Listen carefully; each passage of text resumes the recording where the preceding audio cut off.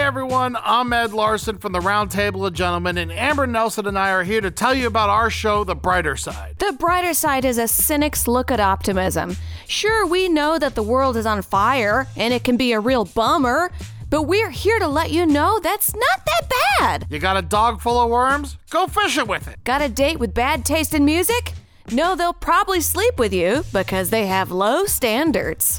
Amber and I have been giving the brighter sides for over 5 years now. We've covered light and heavy topics from public bathrooms to PTSD to climate change to toxic masculinity to alligators. There is no subject too taboo for us to dive into for that silver lining.